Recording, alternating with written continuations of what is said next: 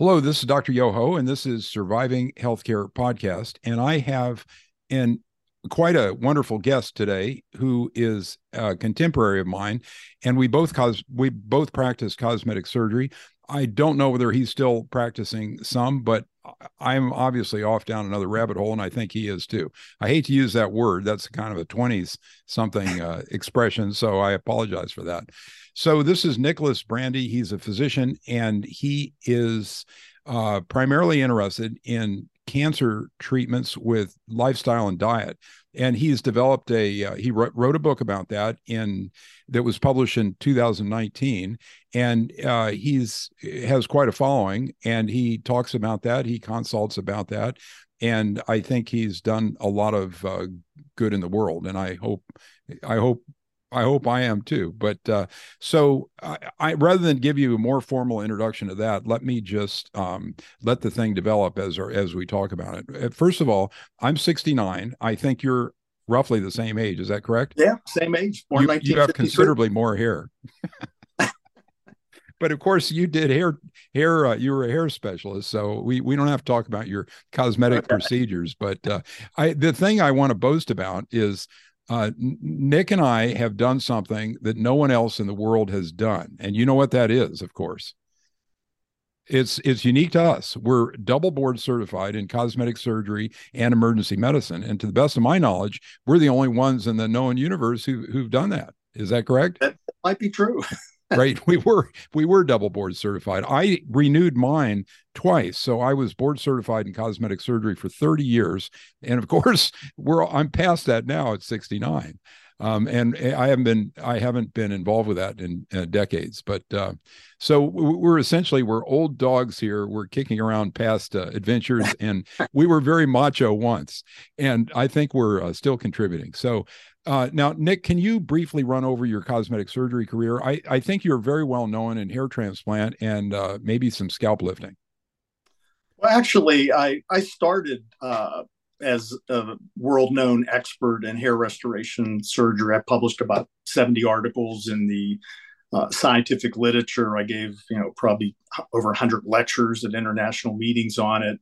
But I evolved into really doing the full spectrum of cosmetic surgery, everything from facelifting to blepharoplasty to breast augmentation to tummy tucks, et cetera. And I've done that, for 40 years. A couple of years ago, we had some investors come in they wanted to purchase my plastic surgery and med spa / anti-aging center. So it was about 2.5 years ago.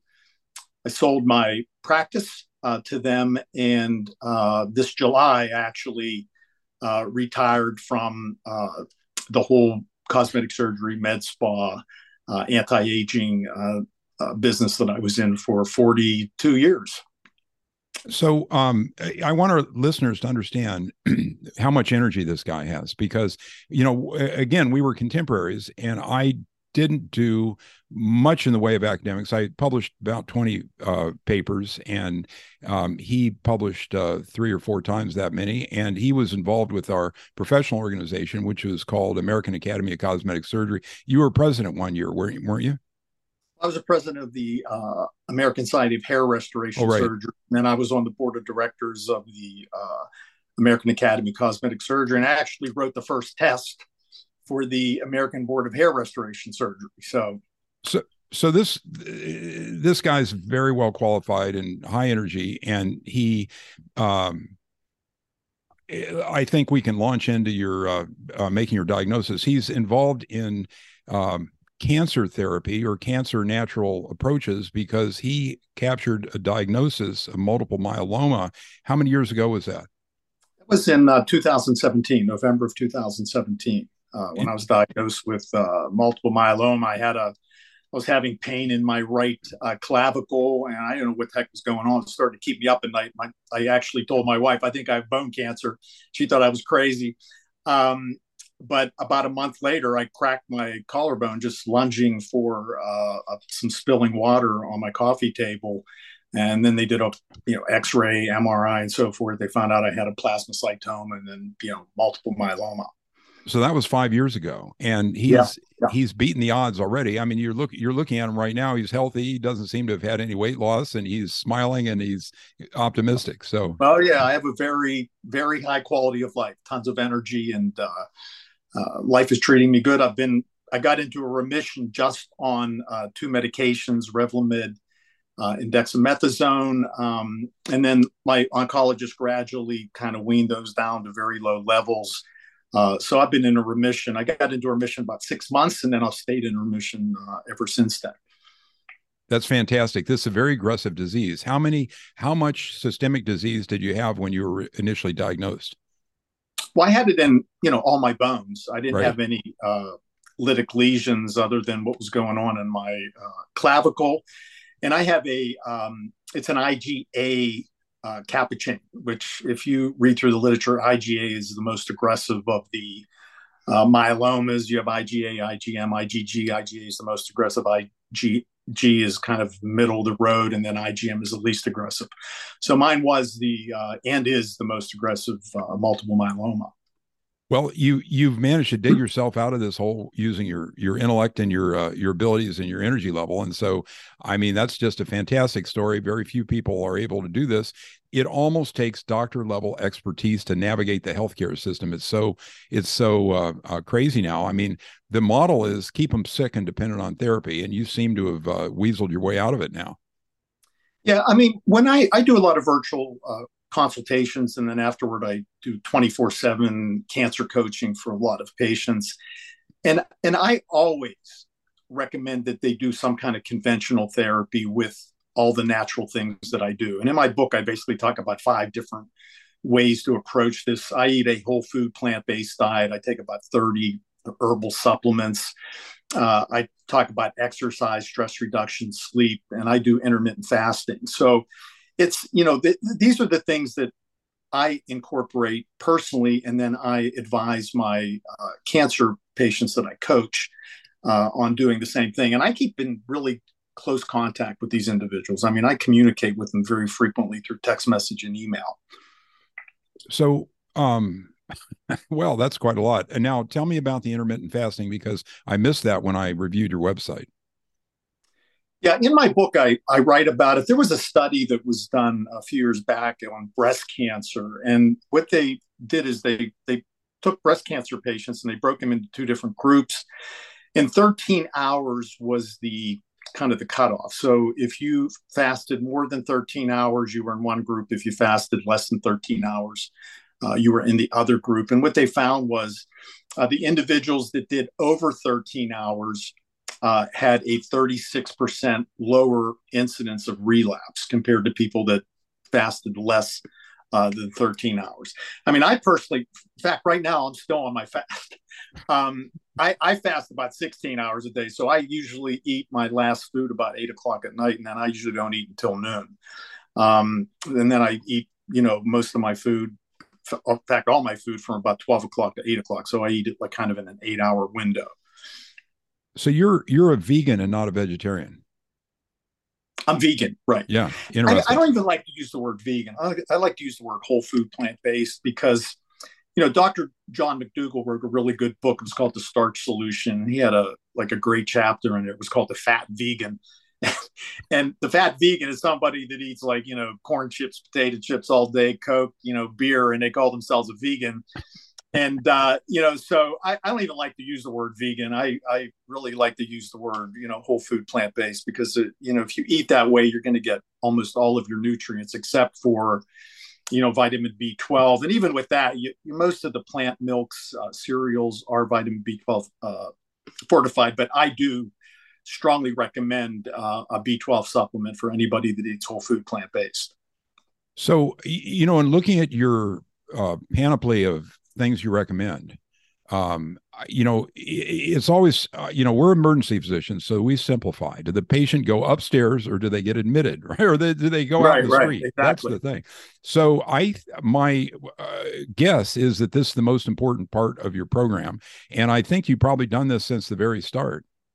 when you first? Well, what's really interesting, I told you I had an anti-aging division in my practice for about 25 years. So I've always had an interest in health and nutrition. In fact, when I was 10 years old, I used to read Prevention magazine every month.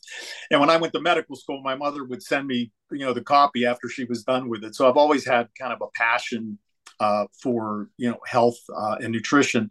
So I've read well over 400 books on health and nutrition. So I was on vacation. And when I'm on vacation, I always read a book on health and nutrition. So I was on a cruise, and this was actually about 2 months before I got diagnosed, before I broke my collarbone.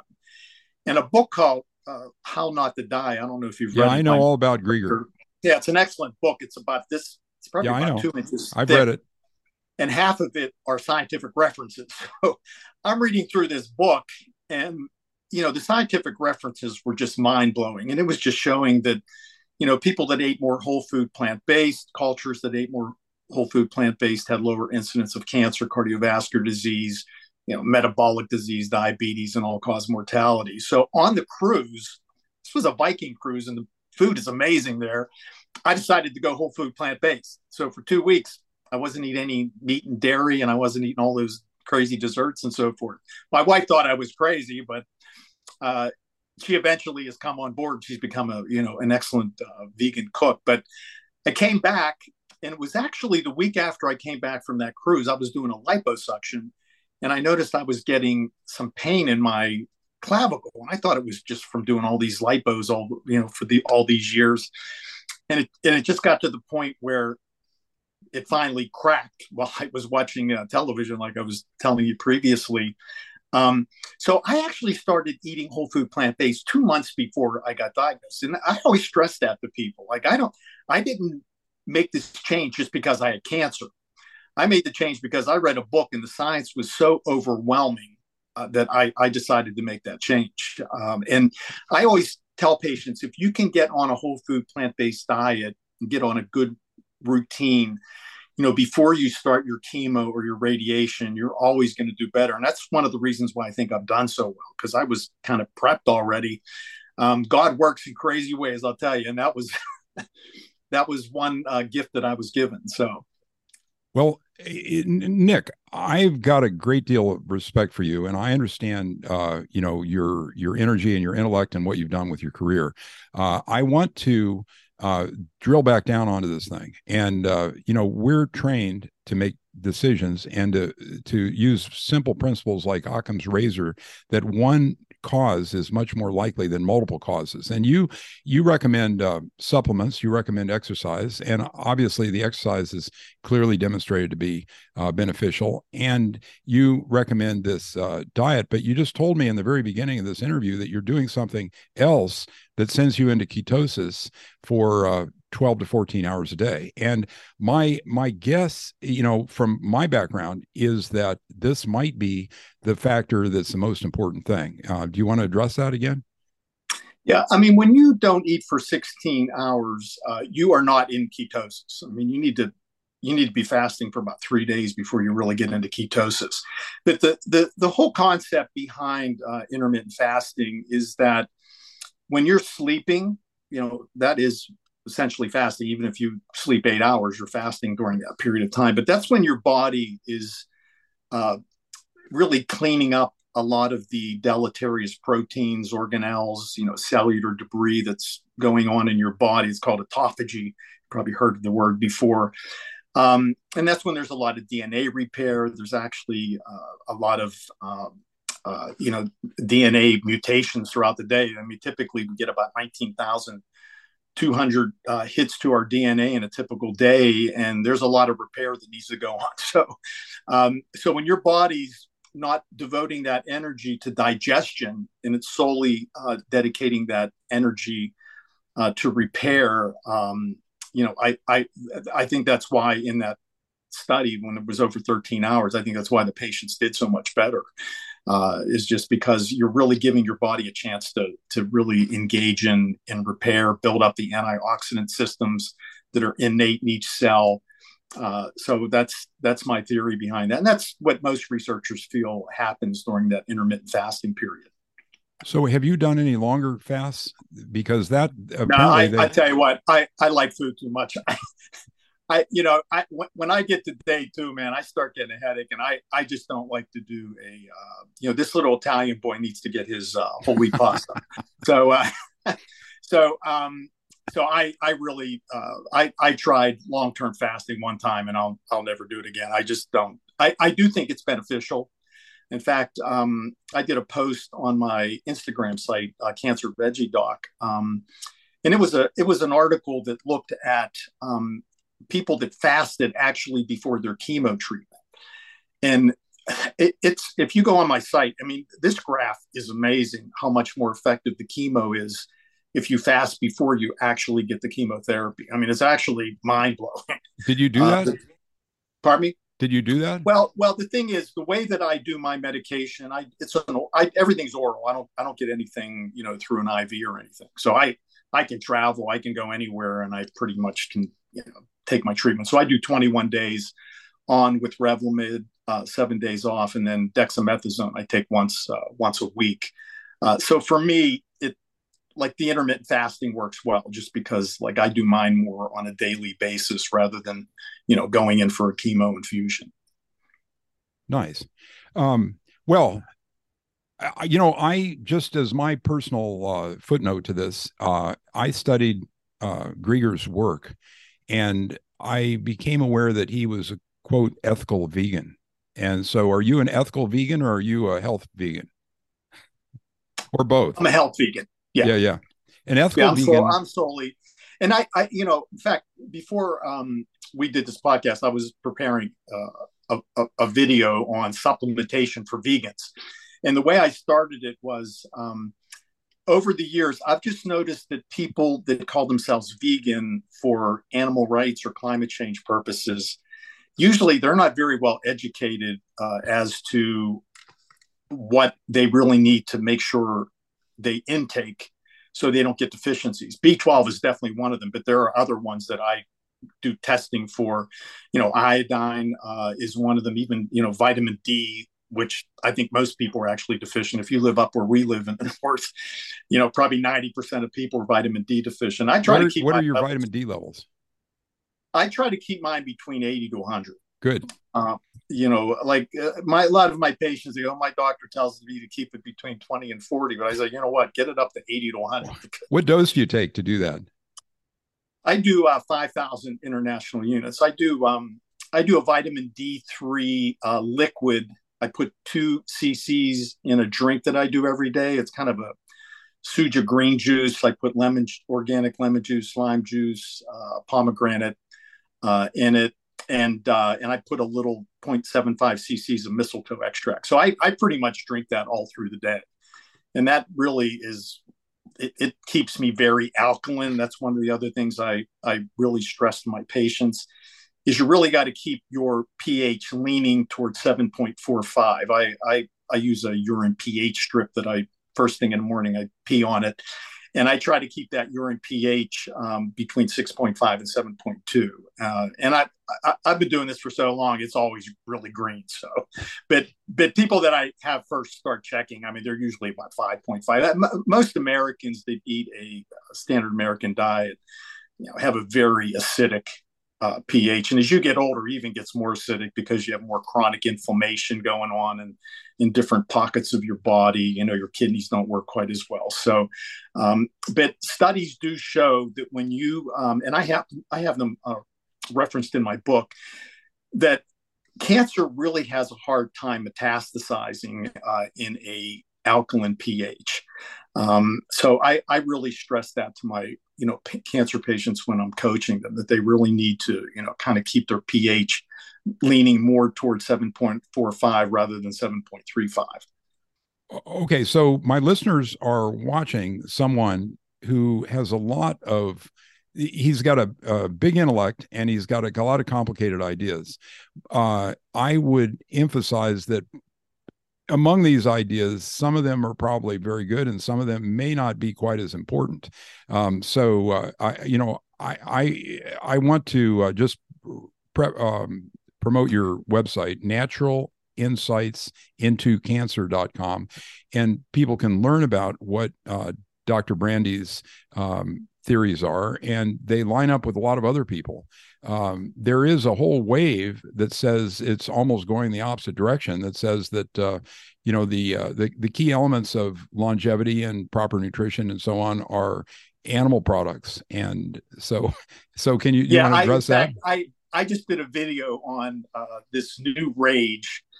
It's about an article that was published in Frontiers in Nutrition.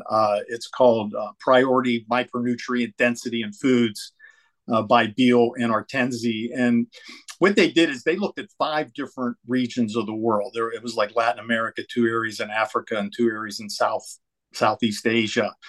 And what they did is they looked at 6 nutrients. So they looked at, it was like iron, zinc, calcium, preformed vitamin A, which you typically don't find in plant foods, folate, and then B12. And what I said in the video, I said, if that's the way that study was designed, I could tell you right up front that all the animal products were going to be at the top of the list, and all the plant foods were going to be at the bottom, because plant foods don't have vitamin B12.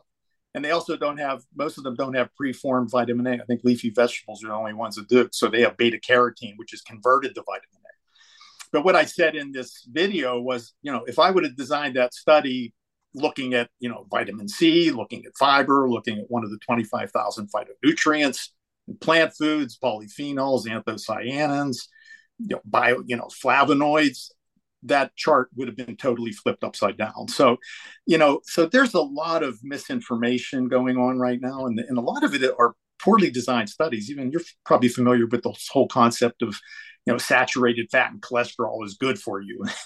and that all comes from a couple of recently done studies that were very poorly designed, and they were funded by the meat and dairy industry.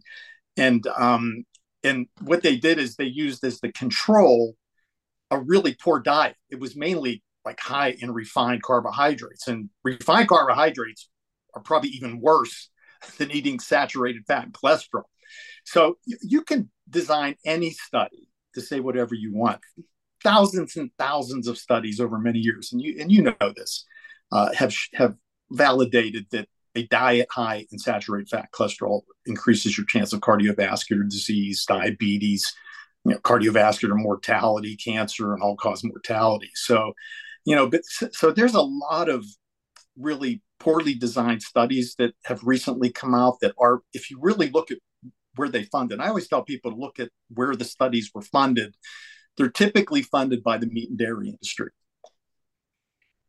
Well, there was an editorial in the British Medical Journal the year before last, and the title of the editorial was "Time to Assume that the Medical Literature is Fraudulent Until Proven Otherwise." And John Ioannidis, who is a Greek epidemiologist at Stanford and the smartest guy in the room, his opinion, and I have to paraphrase this because he's too careful to say this, his opinion is that all nutritional studies are absolute garbage for various reasons. Now, he didn't say that. He said it was, the literature was completely unreliable. So if you think you can interpret... I think one of the reasons that he said that is most of them are observational studies. So they, they'll look at populations, over, several years and give questionnaires like, what do you typically eat on a normal day and so forth. And then they'll come up with all, what's your incidence of cancer, cardiovascular disease, and so forth. So they're usually observational studies. But one of the things I always stress with these nutritional studies, if you did, let's say you did 10 studies and 9 of them said that, and studies that do show this, it's pretty uniform throughout, that if you eat vegetarian, if you're a male, you typically live about 10 years longer. And if you're a female, you will normally live about 6 years longer. However, if you do 10 studies, one of them might show that a carnivore diet is better than a vegan diet. It's the way they're designed, and also it's the law of probability. So I always tell people, look at the, predominance of the scientific literature. If 80-90% of the literature saying that eating a certain way is more healthy, then it's definitely more wise to take that approach. One other thing is, I don't like to use the word whole food plant-based with a lot of my patients. I prefer that they go that way. But if they want to introduce some, meat products, I don't really have a problem with that. But it should be maybe 5-10%. Are you familiar with the blue zones? Have you ever Yeah, read of some of course. them? I've read Yeah. about that. Yeah, so the blue zones are the areas where people, live the longest. And if you look at each of those areas, like Icaria, Greece is one of them, Sardinia, Loma Linda, Nicoya, Costa Rica, and Okinawa, they eat primarily about a 95% plant-based diet. So they do eat some animal products maybe once a week. So if someone wants to do that, I really have no issue with that. And sometimes it's not even a bad idea because your iron, zinc, calcium, your vitamin D, sometimes those can be, and your iodine can be attained through maybe an occasional, fatty fish that you eat. I tell my patients, eat about 95%. I like to call it plant strong diet. I do think that's a healthier diet when you're trying to combat cancer. So, the listeners should just think about this point is if you have to discount the literature because it's influenced by financial sources, right? If you have to, once you realize that the medical literature is entirely funded, or at least 75% funded by three huge organizations, the Wellcome Trust, the Bill and Melinda Gates Foundation, and Fauci's completely corrupt NIAID, which has funded $1 trillion worth of medical literature over his tenure in office, then you are left with something that Nicholas and I would call anecdotes. And anecdotes can be very powerful. And his personal anecdote is powerful because he's still here in a disease that they don't do very well. They don't do as well as he's done generally. There are a few exceptions, but he's probably has gotten into the he's probably being this healthy at this point is probably in the what do you think, 10% category? Yeah, most people, if you read about multiple myeloma, and multiple myeloma has definitely made huge strides over the years. But usually by 3 or 4 years, people have relapsed. So I'm already at 5 years. I haven't relapsed. I'm extremely healthy. I'm still in a remission. I plan on. I always tell my oncologist, I'm 69.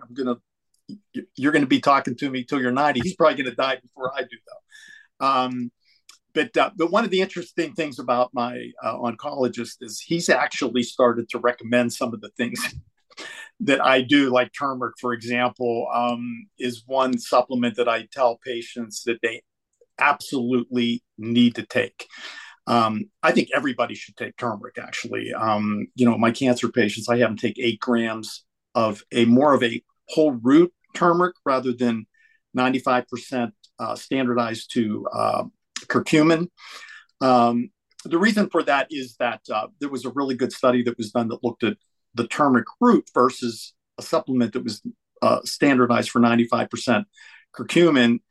And they basically placed these extracts on 5 different cancers. And the turmeric root did way better for every single cancer than the curcumin. But there were some 2 really good studies done by Golembeck in their group where they looked at MGUS. I don't know. Are you familiar with MGUS? Of course. Yeah. So MGUS is like the precursor of multiple myeloma. It has some of the blood tests, but no symptoms. Exactly. But what they found was people that were taking 8 grams of turmeric per day, like 4 grams in the morning, 4 grams at night, that had MGUS, a lot of their biomarkers significantly improved. Like their M spike came down, typically about 33%. A lot of their bone markers improved, kidney function improved. So, and if you read through the literature on turmeric, there's probably about 3,000 studies on turmeric and its anti-cancer effects. It really affects cancer at just about every aspect of its development, from the beginning to its kind of development from an early cancer to getting into metastatic cancer. So turmeric is a supplement that I think is really critical to patients that are like that are struggling with any kind of cancer. If you want to prevent it, I usually recommend 2 grams in the morning, 2 grams at night, and always take it with a black pepper extract. It's called BioPerine. Studies show that it increases the bioavailability by about 2,000%. So I always take that with it.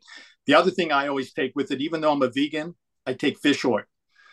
And I take a lot of it. I use a new age fish oil. I take 3 in the morning, 3 at night, because turmeric will not get absorbed without fat.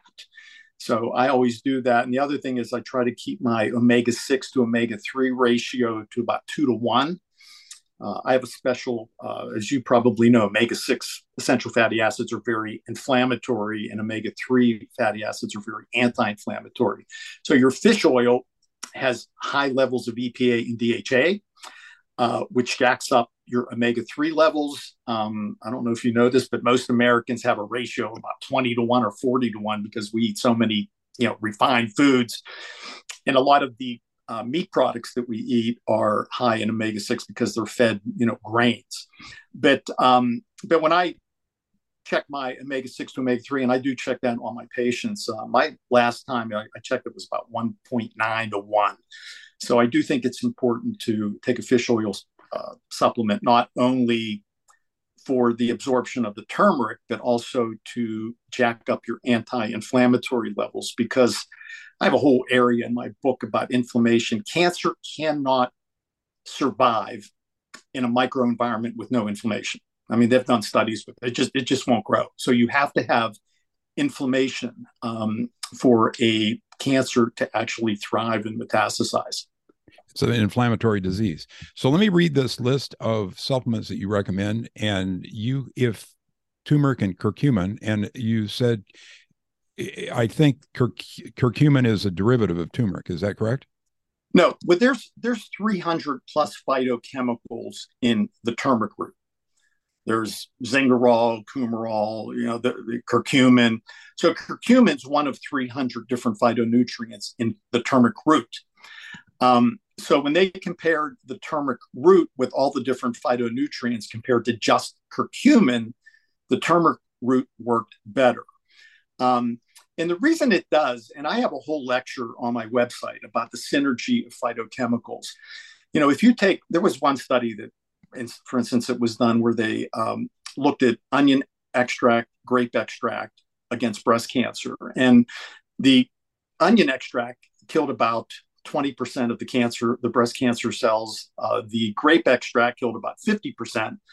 But when they did a half and half onion extract, it killed about 80%. So there was a synergistic effect. So 2 plus 2 was 7, wasn't 5. So when you eat food, for example, there's over 25,000 phytonutrients in plant foods. And it's really the synergy of all these different phytochemicals that God put in these foods that actually give you this incredibly powerful synergistic effect. So that's why I strongly urge my patients to really eat a variety of different fruits, vegetables, nuts, seeds, legumes, in their diet because of the synergistic effect. In fact, you're going to think I'm crazy, but before I take my supplements, like when we're done here, I'm going to go upstairs and I do 2, before I take my supplements, and it's mainly for the phytonutrient bang, but also the synergy. I do 2 almonds, 2 walnuts, 2 pecans, 2 hazelnuts, a few pistachio nuts, some pumpkin seeds, some peanuts, and then I take my supplements. I take my fish oil, my turmeric, and all the different things that I take. But once again, I could take a handful of walnuts, but I want to take advantage of the synergy of all the different phytonutrients in those different nut foods. So reading this list, we've got curcumin. These are the things that you believe are the best bang for the buck in terms of supplements: curcumin, turmeric, alpha lipoic acid, vitamin E, omega-3, which is the fish oil, right? Vitamin C, vitamin D, and vitamin K2. And you didn't mention magnesium, but if you can just address the relative importance of all that, because I'm a simple thinker and I like to think in terms of 1 or 2 solutions and not your mentor there, Dr. Greger, is a complicated thinker, and he believes in all kinds of complexity in diet and thinks that you should do all that. So go ahead. Well, Dr. Greger, for example, there's two supplements that he takes. He's not a big supplement guy. He's into like getting all your phytochemicals from food. And the two supplements that he takes wherever he goes are turmeric and amla. Amla is Indian gooseberry. And Indian gooseberry is the most potent antioxidant on the face of the earth. It's the ORAC units are off the wall. It lowers blood sugars. It has like an incredible effect on cholesterol, your lipid profile. I mean, it's kind of crazy what it does to blood pressure and so forth. But when you're fighting cancer, it's a totally different animal. Like people that think they're just going to like kill trillions of cancer cells with their diet, they're in another dimension. In fact, I've had patients that are just trying to do natural approaches. And I've had to make it so scary for them that I finally got them to do some treatment. So you really need to do both. You need to do conventional therapy. And I always, tell my patients, ask your oncologist if he could, give you the lowest dose possible and do it metronomically. I don't know if you ever read about metronomic. Is that on and off? Is that what you mean? Yeah. But, well, like what a lot of oncologists do is they'll give you like a massive dose once a month. And what happens when you do that, in that period where you're resting, the cancer has a chance to develop angiogenesis, which are blood vessels that help it survive and metastasize. So when you do it metronomically, you do a lower dose, but you do it weekly. And typically the side effects are a lot less, and you don't really give the cancer a chance to develop those extra blood vessels and angiogenesis. So I usually, ask my patients, don't get intimidated by the white coat, because a lot of patients are, just ask your doctor, say, I was doing some reading and so forth. And I was talking to a medical doctor, and he felt, like maybe if you could do it metronomically instead of, one big dose every month, I would have less side effects and it would be more effective. But I do think, you do need to supplement with some, really, good herbs. And all the herbs in my book, I've highly, researched. And I have over 500 references in my book. I'm not going to take something just for the heck of it, but the ones that I think are the most important. And when I finish my consults, I always send a letter to the patient. The ones that I think are most important, I put 3 asterisks next to it. If it's less important, I put 2 asterisks. And if it's like the least important, I put 1. And I let them choose. And you can get all of the supplements that I recommend on Amazon. I try to keep the costs down as much as I can. But I would say the most important ones that have the 3 asterisks would be the turmeric, the fish oil, adding the black pepper extract, ginger, garlic are extremely important. Ashwagandha, astragalus is another one that's really important. And, and there's also a mushroom extract that I think is very important. Mushrooms have the beta-2 glucans, which really have a strong immune boosting effect. So they're the ones that I, usually put the triple asterisk on. And then there's a lot of other ones that I do that are more fruits, like mangosteen. Before I started to do this research, I didn't even know what the heck mangosteen was. But mangosteen, like noni fruit, for example, are some of the ones that I've done a lot of research on. And one other thing that I do want to point out, and I have a video that's coming out soon on it, are freeze-dried powders. Do you do freeze-dried powders at all? No.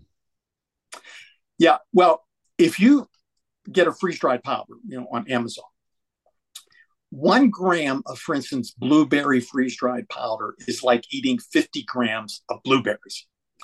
Most fruit are 90% water. So the freeze-dried process that they use, it gets all the water out of it, maintains all the nutrients. But in the morning, I actually do an organic light roast coffee that I get from Costco. I use a Keurig, and I add 10 different powders to the coffee. Cacao powder. There's like raspberry, strawberry, blackberry, acai berry that I use. There's a mushroom, mega mushroom that I use. So I add all these. I add a little bit of baking soda to alkalize the coffee, because coffee is very acidic. Put a little bit of cinnamon. I put a little pinch of clove and then some stevia. And I do about a tablespoon of cacao powder, so it tastes like hot chocolate. In fact, I can't wait to wake up in the morning because it tastes so great. But when I do that first thing in the morning, and that's during my fast. I consider I'm still in my fast when I do that. Um, to me, it's like doing an infusion of chemo because these phytochemicals, I mean, there's probably 15,000 phytochemicals in that drink that I do in the morning, and they are highly intensified. And if you look at all the different things that phytochemicals do, I mean, I have a whole, like, there's one chapter I have what phytochemicals do in a nutshell. It's kind of like a summary of all the research, but I mean, they cause cancer cell apoptosis. They kind of screw up the cell signaling between these cancer cells. They disrupt the cell cycle at various aspects of the cell division of the cancer cell. You know, they fragment the DNA. One thing that's really interesting is that when an antioxidant gets into the cell, and remember, cancer cells have high copper and iron levels. They just need those high levels to actually, metabolize and survive. When the antioxidant goes into the cancer cell, it actually becomes a free radical through I don't know if you're familiar with the Fenton reaction, but the antioxidant will actually destroy the cancer cell. This was proven through molecular probe technology. This is a little deep for most of my listeners, and also probably a little deep for me, but just for the people who there's no doubt about your enthusiasm and your convictions, but for people who want to pursue this direction, again, it's naturalinsightsintocancer.com. And Dr. Greger, who is like the ringleader of all these vegans, he's got nutritionfacts.org. Now, I would say it's more like loose nutritionopinions.org. That would be a more appropriate title for his website. But, and if now, you want to, I totally disagree with you. I know you do. Let me just finish. I tell my patients to subscribe to that because you get they make a video every day. Yeah, I know. And it's very convincing. It's very convincing, and all the listeners should go over there and have a look at it because it drives the vegan people and they believe it. And I think that it's loose, but everybody's entitled to their opinion, like everybody's got a backside, right? Why do you think it's loose? Well, Ioannidis says that all those studies are garbage, essentially. Now, he doesn't say that like that, but I respect his opinion. And I'm just going to wrap this up, and because your stuff is interesting and a lot of my listeners are going to go to your website and maybe even consult with you. But if you want opposing opinions, have a look at Hormone Secrets and read the diet chapter, because I don't think all this is quite as clear as you lay it out to be. And certainly, I don't think that every single factor that can possibly be are part of the solution for cancer or anything else. Let me just dive. I want to chat with you a bit about oncology and some of the other treatments that you've may or may not have done. Have you ever had stem cell treatment? When I first started, I actually did stem cell treatments. We used to do the liposuction, and then this is a specific stem cell treatment for your multiple myeloma. Yeah. And I had one of my nurses do a little bit of lipo on me. We take it through a 32-step process, and we get it down to a stem cell pellet, and then we would send it to there's a bank in Fort Lauderdale, and they would basically culture the stem cells. So when I first got diagnosed, I actually had them send me up a stem cell, from the bank. They would send me up a little vial of stem cells. I forget how many million there were in each vial, but I had my nurses just injected in me, and primarily to keep my red cell counts and my white cell counts at a good level, because a lot of these drugs do suppress the bone marrow. I did that I did it like probably 6 times, and then I just didn't do it anymore because I was doing really well and my blood counts were maintained.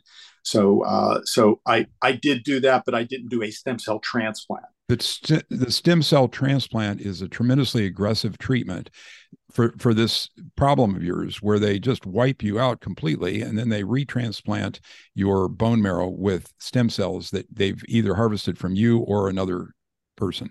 And I was just going to bring up the idea that seems to be, the studies on that seem to be survivorship bias.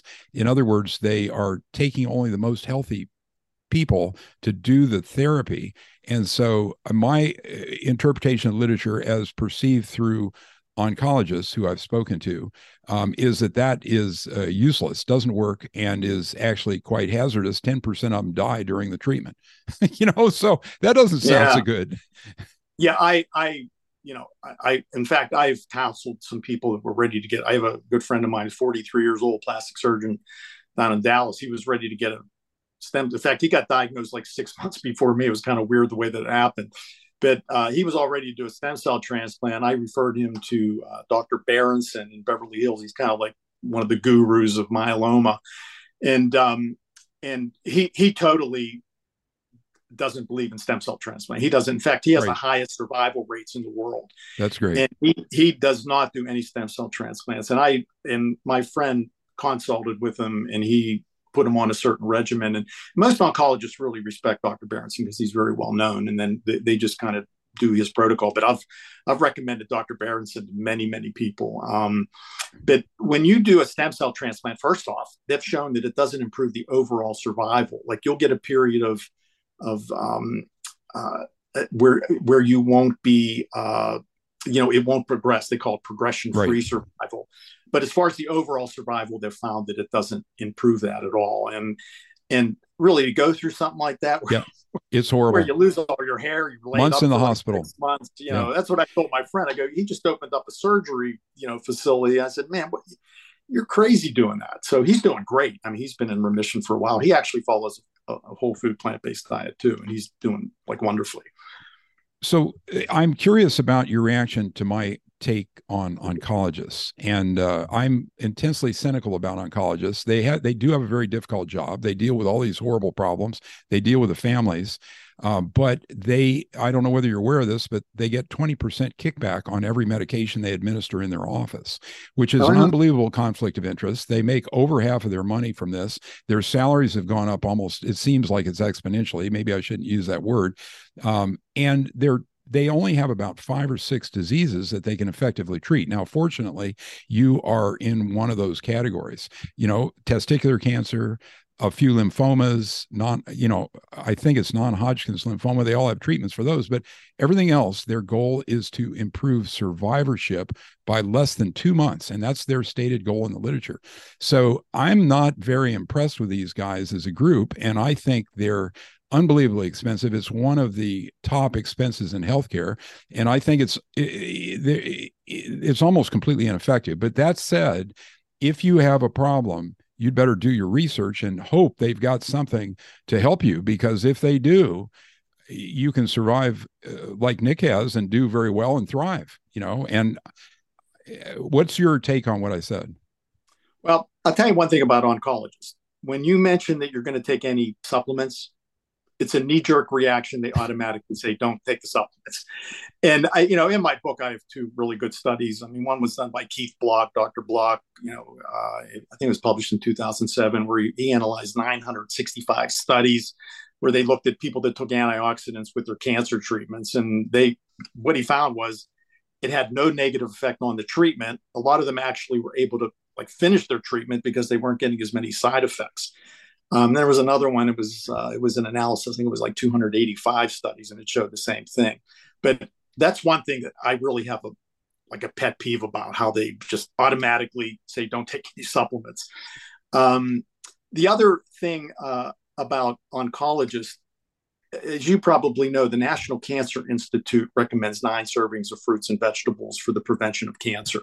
And that's one of the things I always tell people, when I talk about whole food plant-based diet. I mean, that is not way out left field, because the National Cancer Institute recommends 9 servings of fruits and vegetables for a reason. It's because the medical and the scientific literature shows that people in cultures that eat more plant foods have less cancer. So I asked my oncologist, I said, why don't you tell your patients just to eat 9 servings of fruits and vegetables per day? I mean, how hard is that to do? And none of them do. And it just totally blows my mind. And as far as the drugs, I have an interesting story for you. Revlimid is the drug that I primarily take for multiple myeloma. And it cost me with my copay $980 per month. I spend about $12,000 a year on this Revlimid. It's a bargain. It's a bargain, Nick. If it keeps you alive, it's a bargain. Well, here's the deal. In March of 2022, there's 2 forms of Revlimid that got FDA approval in a generic form, and they're both companies in India. So I found an Indian source that's very reliable, and I've been using that's called lenalidomide. I pay $55 for 30 capsules just to show you the ripoff that's going on with all these drug companies. I mean, it's ridiculous. 90% of our medications in America are now generics because the proprietary drugs, which are more reliable in terms of their manufacture, they've jacked the prices up so high. It's insane, as you say. And there's a drug called Dara, which we spoke about. That's $12,000 or $14,000 a month. Can you imagine? Right. Yeah. So Revlimid, I mean, if I didn't have insurance, I'd be paying $16,000 a month. I mean, that's what I'd be paying. And the oncologist, if he administers in the office, he gets 20% of it. For the Lupron injections, the urologist is something like $10,000 for a Lupron injection. They get $2,000 for a 1-second shot. Takes them they say, hi, there's your shot, goodbye. Once a month, So before I want to ask you what you think we missed, but before that, I don't want to miss a couple of things that I have questions about that I thought you might have some opinions about or expertise in. So first of all, what about seed oils? Now that's considered by some sources the only seed oil to be problematic. Think it's a supplement, and I do think it's an important supplement. I mean, in the diet, in larger quantities. That's what we're talking about when we talk about seed oils. The only oils that I use a first cold pressed extra virgin olive oil, and it should be first cold pressed extra virgin. That's what it should say on the label. And I have about 3 pages about extra virgin olive oil. Actually, it has a really potent anti-cancer effect. I mean, 46% of olive oil polyphenols they're called saccharidoids. I don't know if you've heard of them before, but they've done studies on breast cancer stem cells, and it really has a dramatic effect on knocking those babies out. And the cancer stem cell is really how people get relapses. I mean, they're really not sensitive to a lot of these chemotherapy drugs because they divide at a slower rate. And the other thing about the saccharidoids, they really affected about 160 genes. So there was a really strong epigenetic effect where it made some of the good genes act better and some of the bad genes act less bad. As far as cooking, I think avocado oil is your best oil. It has kind of the same profile as olive oil. It has a very high smoke point. I think it's 468 degrees Fahrenheit. So if you're going to cook, I recommend either using vegetable broth or an avocado oil. But as far as all the other vegetable oils, like grapeseed oil, for example, I mean, the omega-6 to omega-3 ratio is, it's something like 2,000 to 1. And it's crazy. So they tend to be very pro-inflammatory. And most of your corn chips and potato chips and so forth, they almost all have, seed oils in them that are very, pro-inflammatory. So I really don't recommend, any oils other than really extra virgin olive oil, avocado oil. And I take a supplement, black seed oil, which I think has an extremely potent anti-cancer effect. In fact, we sprinkle black cumin seeds on our salads every night. If you go into literature, read about black cumin seeds, it'll blow your mind. The anti-cancer. So before we let you wrap this up, however you'd like, let me just ask you about the other food groups besides protein, fat, and carbohydrate, and those are alcohol and caffeine. So what do you think about those? Well, I don't have, in fact, if you look at the literature on coffee, for example, coffee drinkers definitely live way longer than people that don't. If you look I hope that's true. If you look at centenarians, almost all of them drink coffee.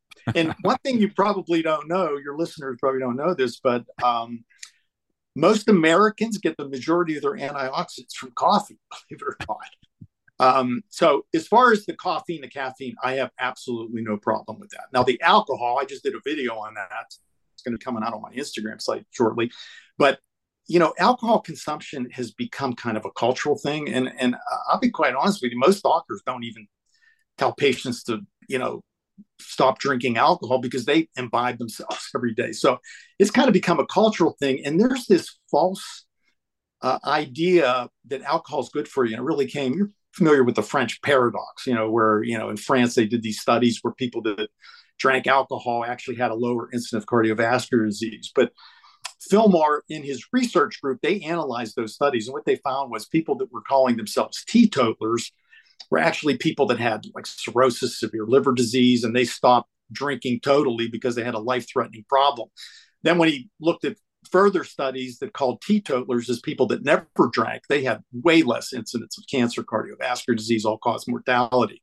So I'm not a big fan of drinking. If you go through the studies, like with breast cancer, even 3 to 4 drinks a week, it really does jack up your cancer rate by about 15%. And then every drink on top of that is another 10% risk, which is pretty significant. And then there was a really good study that was recently done. It was in the British Journal of Cancer, and they looked at like 486 precipitants. I think it reviewed like 580 studies. And what they found is alcohol increases your chances of getting just about every kind of cancer, oral cancer, pharynx, larynx, lung. So you're personally a teetotaler. Oh yeah, I don't drink any alcohol at all. Yeah, okay, that's what we wanted to hear. And one thing I always stress to my patients is, when you have cancer, you are fighting a very formidable disease that wants to put you in the grave. And I've had a couple patients go, "Hey, do I have to give up my my wine and my cheese?" And I go, "You know what? You do whatever you want to do. I'm just giving you advice. I strongly recommend not doing either one of them. But if they want to do it, I can't follow them around. I can't put a gun to their head, so, but alcohol is a toxin. I mean, when you take it in, it gets metabolized to acetaldehyde, which is a cousin of formaldehyde, and that's converted to acetic acid, free radical, which creates a lot of damage to your body. It causes cancer, cardiovascular disease. It basically, makes us age a lot quicker than we really need to. Nick, it's wonderful to talk to you. You're more of an Eskimo who's describing 100 names for snow than I am. I'm a popularizer and a simplifier. So I'm trying to dive in and figure out. Well, I tell you what, I can simplify the whole thing for you. Basically, my book talks about the 5 basic principles to basically survive, thrive with cancer, and prevent, if you're somebody that just wants to prevent it. So I just break it into 5 simple things. One is a whole food plant-based diet. And if you just want to call it a plant strong diet, try to eat primarily plant, but if you want to add some, animal products in there, you can, but I wouldn't make that. I'd make that maybe 5 at the most, 10% of your diet. Then I have targeted supplements. And when I do a consult, I kind of point those out. I stress to people you need to get about at least 7 hours of sleep per night. I think that's incredible. And you also need to keep your stress down, because stress is definitely correlated with cancer, and then the intermittent fasting. So it's really 5 simple principles. It really is not complicated. But, when I do a consult, I have like a 1 or 2 hour consult, and then I do 24/7 coaching after that. So, there's a lot of stuff that you really need to know. So it's like a constant educational, process that these patients have to go through. Well, that's great. Are there any other last points we want to wrap up? It's all available from Nick's website, naturalinsightsintocancer.com. And are there any other points that we forgot? Yeah, one of the things I would strongly recommend that people read my book. It's called Beat Back Cancer Naturally. They can get it on Amazon in paper form, Kindle, audio. I also sell it on my website. In fact, I have a Christmas special going on right now. And when they order on the website, I do give them a signed copy. And it costs about the same as what it costs on Amazon. But I would strongly recommend reading that, because as you can see from our discussion, there's a lot of information that you need to know. And what I always say is, you're not going to change your diet. You're not going to give up the pizza and the chicken wings if you don't know why. So it's really important to be educated. And that's one of the reasons I really tell patients to, watch those nutritionfacts.org. I know you don't like that website, but I love it. Watch a video every day. Like I usually watch a video while I'm getting ready. They're only like 5 minutes. That's what's really neat about them. And they're basically, it's article after article after article. I mean, it's all, they just so you know, they review 190,000 articles per year. That's 3,600. You and I could never do that. So they have a team of like 20 scientists that review all this literature. And so education is extremely important, because if you're not educated on a daily basis, you're not going to change. Okay. So just for my listeners' sake, and they may know this and may not know this, but Nick here, who is a dyed-in-the-wool vegan, is speaking to someone who's almost 100% carnivore. And I've looked at the other half of things, and I don't think the evidence is quite as robust as Nick says it is. But just like everything else in life, you better look at the evidence yourself and make your own decisions. Okay. Do you want me to give you like 10 points why I think carnivore? Nick, go ahead. It's your podcast. Okay. First off, it's very high. Almost all animal products are very high in saturated fat cholesterol. And I went over that. And, if you want to argue the scientific literature, there's thousands of articles that show that high saturated fat cholesterol definitely are correlated with a poor lipid profile, which is then correlated with cardiovascular disease. Animal products have way more toxins than vegetables. And it's because of bioaccumulation. When a fish, for example, fishes have the highest levels of PCBs and dioxins in their fat tissue. There was a really good study that was done in the environmental journal, International Journal of Environmental Science. And what they did is they evaluate the fat tissue of wild-caught salmon outside of Seattle. And they found there were 81 prescription drugs bioaccumulated in their fat tissue. So the problem is the waters are so damn contaminated that if you eat fish, you're getting a ton of contaminants. You're getting all these microplastics. Mercury dwarfs all the rest of it. Yeah, when you eat a larger fatty fish, you're getting really high, mercury levels. And even like the bivalves, they're filter feeders. They have high levels of toxins. Your shellfish, they're bottom feeders, and even if they're farm raised, I mean they're exposed to all kind of pesticides and antibiotics. And one of the things I always stress to people that are primarily meat eaters: remember, when you eat meat, it is a dead animal, and it lived just like you. It had hormones. It had testosterone, estrogen, growth hormone. It has bioaccumulated, pesticides in the fat tissue. So when you eat a meat product, you're getting all those hormones and so forth, but you're also getting, the bacteria, the viruses, the parasites, the diseases that animal had.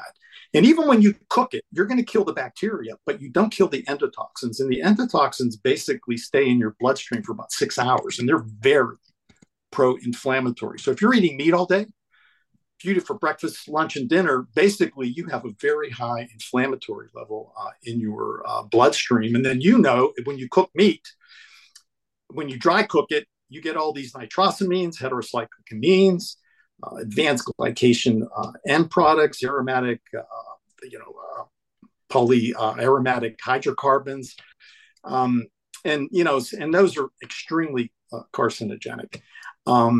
The other thing that I always like to point out is when you eat a high carnivore diet, your fiber levels are very low. And I did a whole video on the microbiome. They basically put two groups of people on two different diets: carnivore, plant-based, for 5 days.